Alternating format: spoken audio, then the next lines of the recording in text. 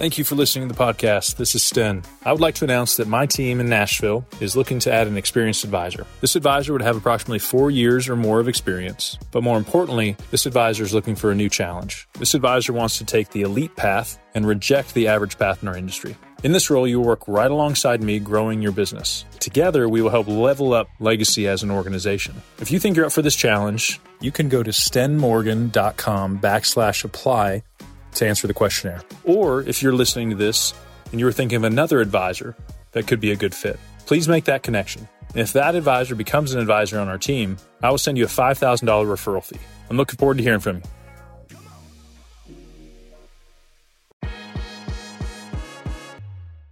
Everybody, welcome to the podcast. I'm here with Rich.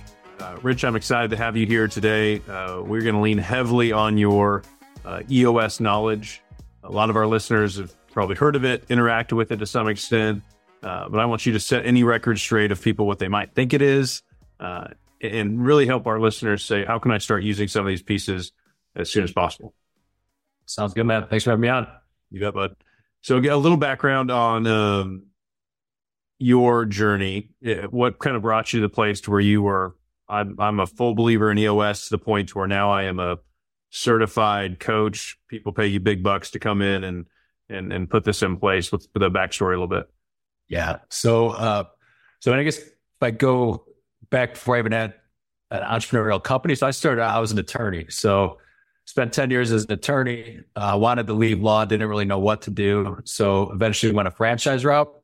And I think I underestimated how hard it would be to run a business. So that's where I kind of got kicked around the first 2 years. I had an upscale men's barbershop and ended up not being able to really get that business going. So was shutting that one down, moved into my second business, which was a commercial cleaning company. And that's where someone introduced me to EOS, started using it with that business and fully drank the Kool-Aid just because it changed completely. I mean, from what I was doing with my first business when I thought I was kind of running a business to what I was doing with the second one, it was just night and day. So I actually got to the point where I was talking to an implementer, going to hire him to help kind of even take it to the next level with that business, and was just intrigued with what he was doing and decided to make a shift and sold that business to become an implementer. Nice. So you did the wrong way, then you did the right way. And learned the hard way. Got the MBA, the expensive MBA from a business that couldn't get off the ground. Yeah. Man, what as I think about EOS and how I've experienced it, I would say every business needs some system. And you have one whether you like it or not. It just may not be a very good one.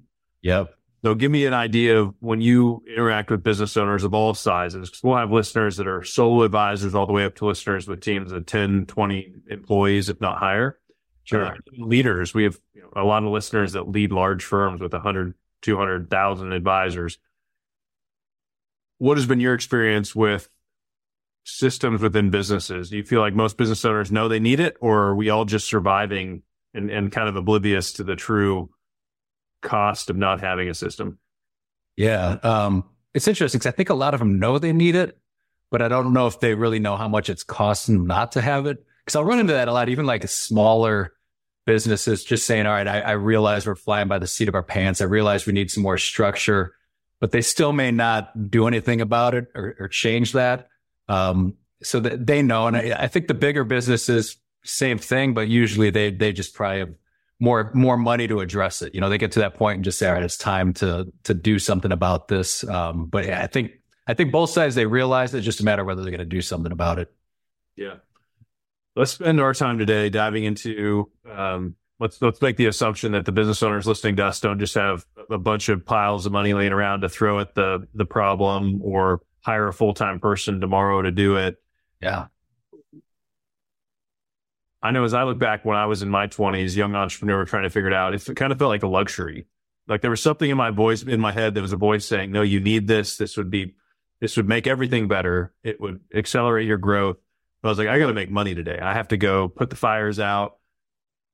That I didn't believe that the full system, as I read Traction, Rocket Fuel, it almost felt distant or intimidating or not for me.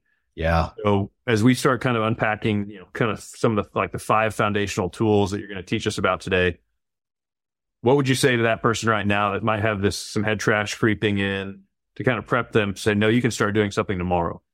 Sure.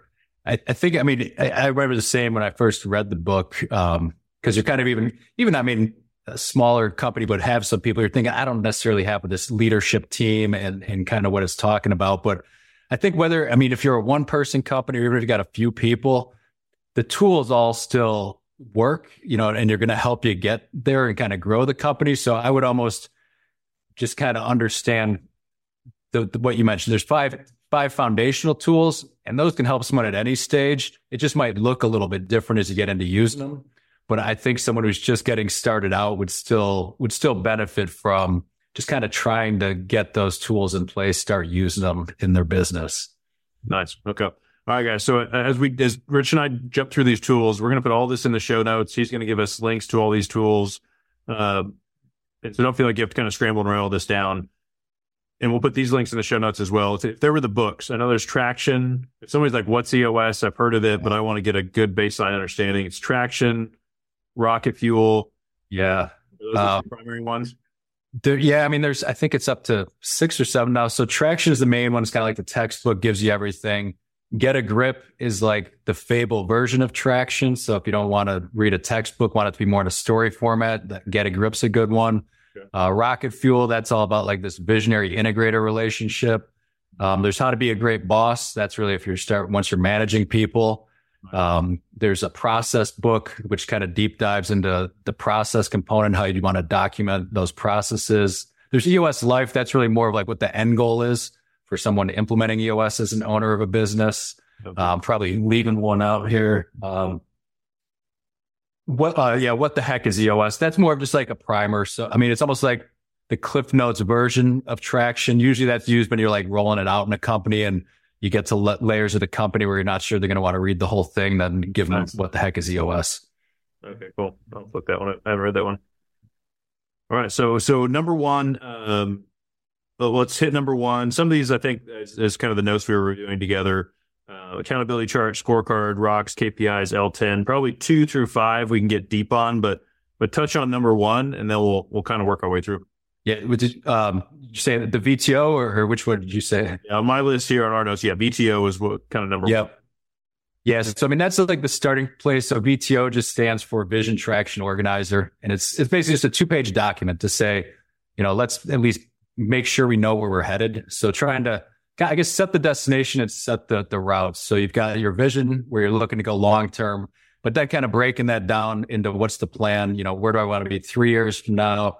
If I'm going to do that, what do I need to get done this year? So kind of creating a 1-year plan and then setting a quarterly plan. So we call that the rock section, but getting clear on that. And I think that's one of the ones that's a useful tool for anyone. And you'd be shocked. I mean, even large organizations I walk into, one of the questions you always ask is, how aligned are your people around your plan? And you still get a lot of, plan. They don't have one. Yeah, so we're working hard and hope it works out. Yeah. Right. So, I mean, at least, set the destination and then put the plan together you think's going to get you there. That's the purpose of that first tool with the VTO. Perfect. I love that. Yeah. If you're listening, you're in our community, your coach will kind of walk through some of this stuff with you. But these templates are super helpful. I think simplicity is a gift. And so if you can get this on 2 pages, that's a win. Yeah, for sure. All right. The accountability chart. I loved the way that this org charts make sense. So it's been around forever, but explain like the benefit of the accountability chart and why that, in my opinion, is more effective.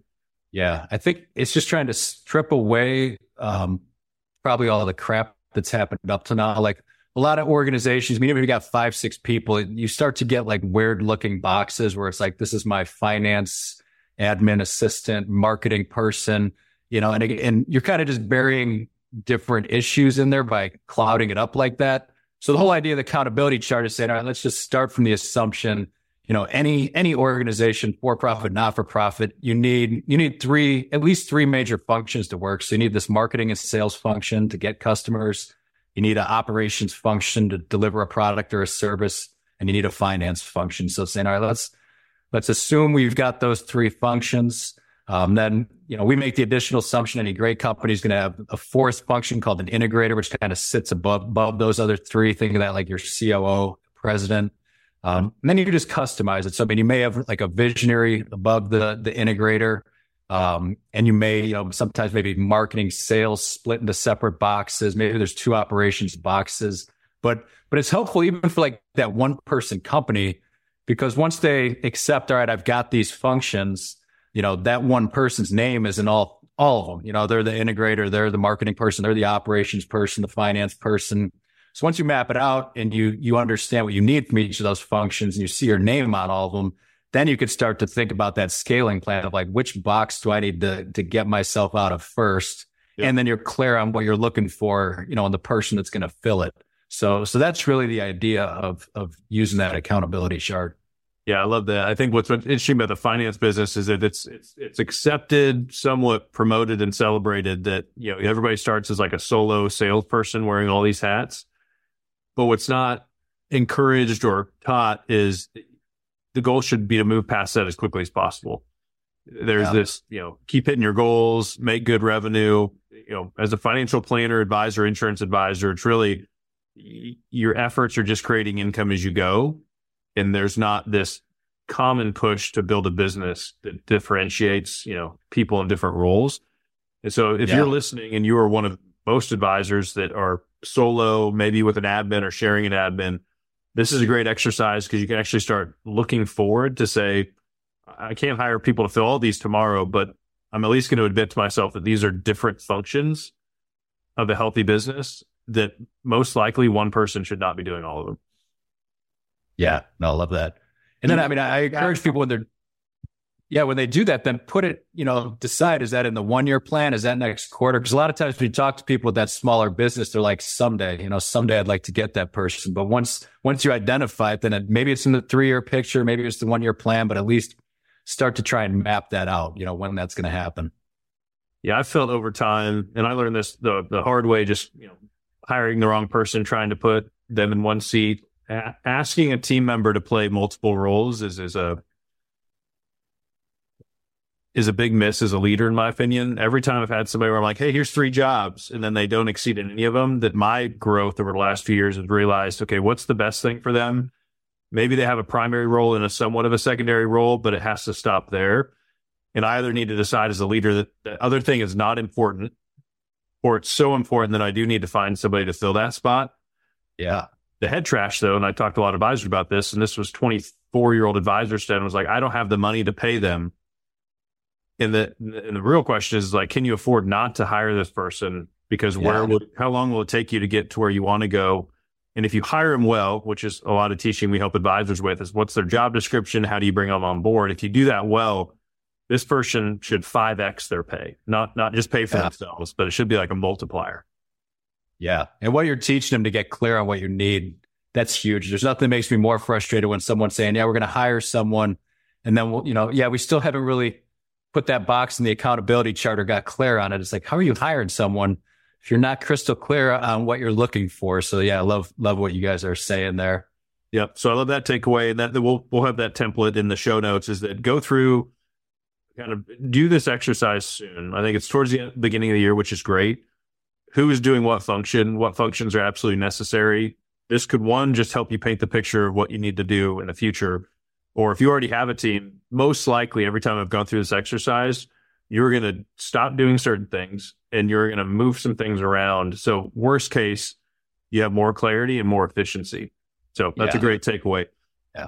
Scorecard tracking. We harp on this all the time. Business owners not using data, not keeping track of stuff. So what's EOS say about it? Yeah, same thing. And the key, a couple of things. So we're always saying the fewer numbers, the better, and trying to find the leading indicators, more of those activity-based numbers to make sure, you're doing what you need to do to hit your numbers. So trying to push people away from just looking at revenue, profits, all the stuff that's kind of already cemented. It happened last month or last week.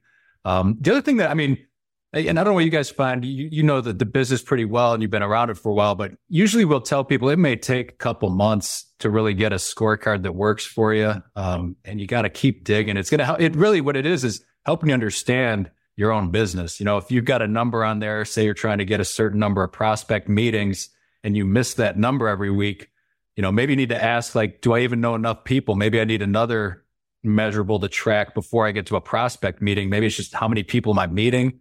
How many people am I talking to? But, you really start to just try and flush out what do you need to do to hit the numbers you're trying to hit.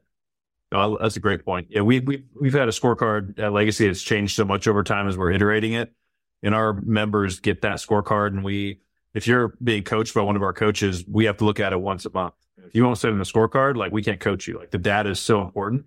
Yeah. But what I've learned is that there were times where I was tracking, like, it was certain data points that were more side effects of other things. Like, they weren't the most important things to track. Yeah. And where we try to distill our scorecard down to where it's like, if these 10 things, these 12 things are the truest measures of health and good decisions, even though there's probably, external rings of things you could track, those only change if these internal things change. And so, like, we track, are we adding A and B clients? Because if that number is moving in the right direction, that means other efforts are working. And so, yeah, I love that advice. I'm like, good metrics are important, good data, but you can also take it too far to where it's probably distracting. Yeah. I walked in on one team, they had 44 numbers on their scorecard. And at that point, you're just you're lost in the trees. You're not really focused on what do you really need to be focusing on. And it kind of ties to one of the other things that we do a lot. You find when it comes to issue solving, most people actually struggle to identify the root cause of any issues, and they take too much time discussing them. So I always try and tie that back to the scorecard. I'm like, if you have too many numbers on there, now you're probably going to get lost in too much trying to solve issues around things that don't matter. So yeah, hone in on those key numbers and just focus on them. And if you're hitting those, then like you said, everything else should fall into place. Is monthly is EOS's frequency? I know some people look at stuff quarterly. Annually is probably, I'm checking a box, but it really doesn't help me. Yeah. So we say you should look at it a week, set weekly goals, which some numbers don't, some numbers are hard. They don't necessarily lend themselves to a weekly. But usually, so say a number that you should see 2 in a month. So now your scorecard may have a target of a half a week. So those ones, as long as you know that, you may see some ebbs and flows where you're like, all right, I missed it last week. Maybe I'm not going to spend too much time trying to solve the issue. As long as next week I see, 1, so that you realize your trend. But we're trying to get as much, trying to get weekly goals so that you're looking at it every week and adjusting as quick as possible if it's off. Yeah. We tried to look at most things as there's an average route to take and then there's an elite route to take. I think average is November, December, you have a day meeting, you talk about stuff, you reflect on the year, you kind of guess on some goals, and then you put it away, and then you just go back to doing what you did before. Yeah. I think before, if people are like, hey, weekly sounds a lot, once a month is doable. And if your team or you put a little bit of time on the calendar, and this is what we do, is I want it by I think it's the first Wednesday of the month to look at the prior month scorecard. It shouldn't take us 2 weeks of data. It's we have a week to get it all together and put it in a mode where me and my practice manager can sit down and say, okay, what's the data? Because it should inform our decisions. And if you're looking once a month, there's a chance you're going to pivot halfway through the year. Whereas the average approach of let's do this once a year, hope it works out, and look at it again 1 year, you're just leaving all that up to chance at that point. Yeah, no, absolutely. I just view it as it's your diagnostic. You've got a plan. The plans are never going to go perfect. So you need some way to alert you when it's off. And that's really where the scorecard fits in. So yeah, if it's monthly, good. If they're biweekly, but at least like you said, you got to be looking at it to catch it. Cause if you make a 1 year plan, you don't look till the end of the year, chances are you're going to be way off by the end of the year. It helps me with, as a leader, seeing through busyness. Cause my team, they're all love their job, love our clients. They come in, work hard. We have a great time. From the surface, I could look and be like, hey, we're all busy. But as I implemented the scorecard a couple of years ago, what it helped me do is initiate more direct conversations of hey guys, all this work is not leading to results. Yeah. So I'm not going to use my feelings to give people feedback, which is kind of what I used to do. And mine, a little more intense feelings. I left team members feeling judged. It's never good enough. But as soon as I had data to say, hey, we're all working hard, I love that, but for some reason this stuff's not improving, what's our solve? With my personality, I need data there to soften the conversation, because if it's me coming in hot, just being let's just make it happen. So the scorecard, one, helps me make better decisions, but it also helps support feelings I have when it comes to communicating that to the team. Yeah, no, that's great. And it makes it easier to manage people because now you've set clear expectations. These are the activities we need to hit so you can have a conversation if it's off. I mean, it's much harder to manage, and it probably comes across the wrong way if they're thinking they're working hard and doing a good job, and you're just misaligned on what that looks like. Yeah, what they need to do. Let's talk about rocks and KPIs. This is language that as soon as I read Traction, it helped me just put titles to things that I kind of knew made sense and were necessary. But to me, and some people call these different things, but if these aren't things in your mind that you're putting down and consistently communicating, you're wandering. Yeah. I mean, it's the main idea with rocks is just getting clear on what the 90-day priorities are. I mean, usually I would look at it as projects. You do run into a lot like where there's two different ways to look at it, and particularly some of the planners I work with where, I mean, you could make a rock more of a result-oriented thing, bring on 5 of this or 4 of these. That really, to me, is more of like a KPI or measurable. It's like we're trying to hit that number, or it could be, the how do I get there? So I generally prefer those. Usually I look at it more as like if, say I need to bring on, 8 new clients and I'm not hitting that number, then digging into why I'm not, and maybe I need to build some skills. Maybe I need to build a process.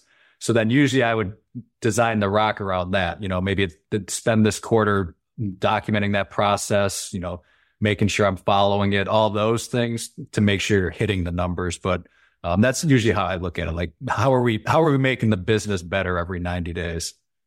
Yeah, I think the goals to me used to be like, I'm going to throw this out there and hope I hit it. And then as I got challenged by different, leaders and coaches to say, what's the activity? Like, what is the thing you can say I completed it this day that is going to get me to that thing? Yeah. And I know I had to grow in that as a leader with my team to where, as opposed to saying, hey, let's add 30 clients this year, they're ideal. It's like, okay, no, here's what we're going to do. We're going to run 2 seminars a month. And then even further, we have to get 20 people to come to those. And hey, by the way, to get to those, we're going to make this many calls. Like, it really kind of says it's a much clearer path than like, I'm here and I see that thing. Let's just run and hope we end up there. Yeah. And so that's something that, fortunately, kind of using who, not how principle, Jamie on my team meets weekly with everybody to say, what are you working on? And she doesn't really just let them tell her. As a leader, she has to say, hey, that sounds good, but actually we need you to work on this. And so, that to me has to be weekly. To make sure you're on track. And you can lose a week and realize, I've felt this so many times, we didn't do anything. Like, we served clients, we managed what we had, but as far as like, did we meaningfully move anything forward? And that feeling just grinds on me to where it's like, are we being effective? Because little weekly wins, you look back 12 months, you're like, how do we even accomplish that? Because that felt almost unattainable, but we just took it a week at a time. Yeah, chip away. And what you described is really the main reason to try and push people from that number goal. Because if you said, I'm going to get 30 and you're just like, I missed it, you're like, well, did you actually do anything to improve the business in the interim? I'd much rather, like you said, the projects. Now, if you're like, all right, we run this seminar, we do these things. Now you've built up your capabilities, your skills, all that stuff. So yeah, that's the main reason to push towards that kind of like a project-based goal or rock versus just a number.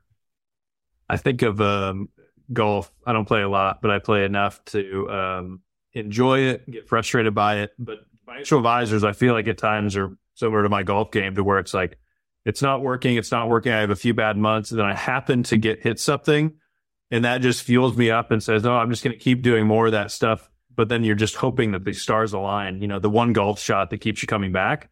Yeah. And I talk to advisors like, well, just because you ran into this guy at this event, like, is that really what you want to build your business on, is chance? Or do we really want to have a plan in place? And so I feel like a lot of advisors, and this is the industry average that kind of somewhat tolerates this, is like pure activity for activity's sake. The best measurable is just more stuff. And then you're bound to run into something. And that's why, most advisors take the average long growth path. Late in their career, they're like, I don't have a team. I don't know what I'm going to do with my business. And then we're trying to paint the picture of like, you could do that, but you're going to wish you had done something different. Yeah. Yeah. Because what you're talking about, you can at least count on or replicate versus the random lead that fell out of the sky. I mean, when you need it, you can't really count on that. That's right. Yep. All right, last one. Let's dive into this before we wrap up. L10 meetings. I think most business owners interact with their team. I don't meet many advisors that are like, no, you shouldn't meet once a week. But I think that those meetings for the sake of meetings that are unproductive, I feel like that's what L10 is trying to fix in a lot of businesses. Yeah. I mean, most meetings are pretty awful. People just reporting out, I did this or that. No one's really sure why they're there. They all kind of leave and, dread the meeting. So yeah, it's trying to get people to go through the format where you're using it as a diagnostic. So like the pure format is say, all right, segue in. I mean, that part's pretty simple. Just everyone sharing some good news from the last week. But then going through a scorecard review and just saying, all right, here's each of those numbers, looking at whoever owns it. If you got a couple people on your team and just saying, did we hit it? Yes or no? And those should really be the only two answers. We don't want to get caught in any discussion if it's missed. If it's missed, what we're saying is just drop it to your issues list. So when you get to the issues point, you can prioritize your issues. And then same with the rock review. So then it's basically going through every rock and saying, on track or off track. And it has a psychological effect, particularly when you, like you said, I think earlier, checking in on that weekly. Because just if you go like a month or 2 months, you may forget you even said you're going to do something. But if every week you look at it and you say, all right, this is the rock I took, and am I on track or off track? And you got to assess that for a second. It'll make you remember like, oh, I better go do some things this week to get it on track. So that's the point of that. And if it's off track, then we just say drop it to that issues list. Then we would go through any headlines. If there's big, customer employee headlines, check in like, how did you do on the to-dos from last week? Just making sure they were done. But then the bulk of the meeting, trying to get an hour, if it's an hour and a half meeting, for solving those issues. So, we smoke them all out at the beginning.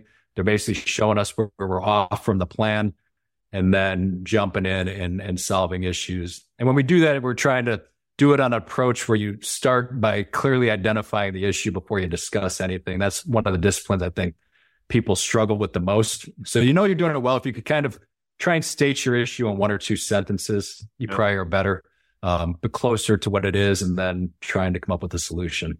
Nice.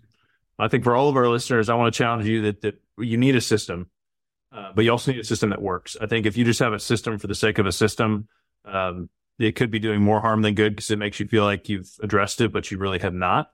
And so EOS, I think, is gaining popularity even still as a great framework. And so as you listen, just read the books, download the resources from Rich. We'll put Rich's information in, reach out to Rich with questions, because there is a way for you to start implementing this and getting comfortable with it, and then work your way up to where you have an implementer hired in to meet with you. Is it quarterly? Yeah, we do quarterly with each of our clients. Quarterly, coming in, keeping you on track, like, working your way from, hey, I feel like a solo business owner, to like, hey, this is a real business where I have people in the right seats. If you do the right things, you will get there. But I think what I love kind of hearing from you is EOS can benefit you no matter where you are in that tomorrow, if you want to take it seriously.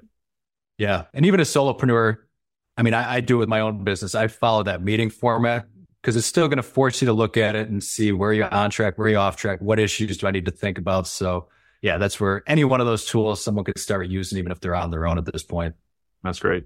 Rich, we got to wrap, but I appreciate you, brother. Yeah.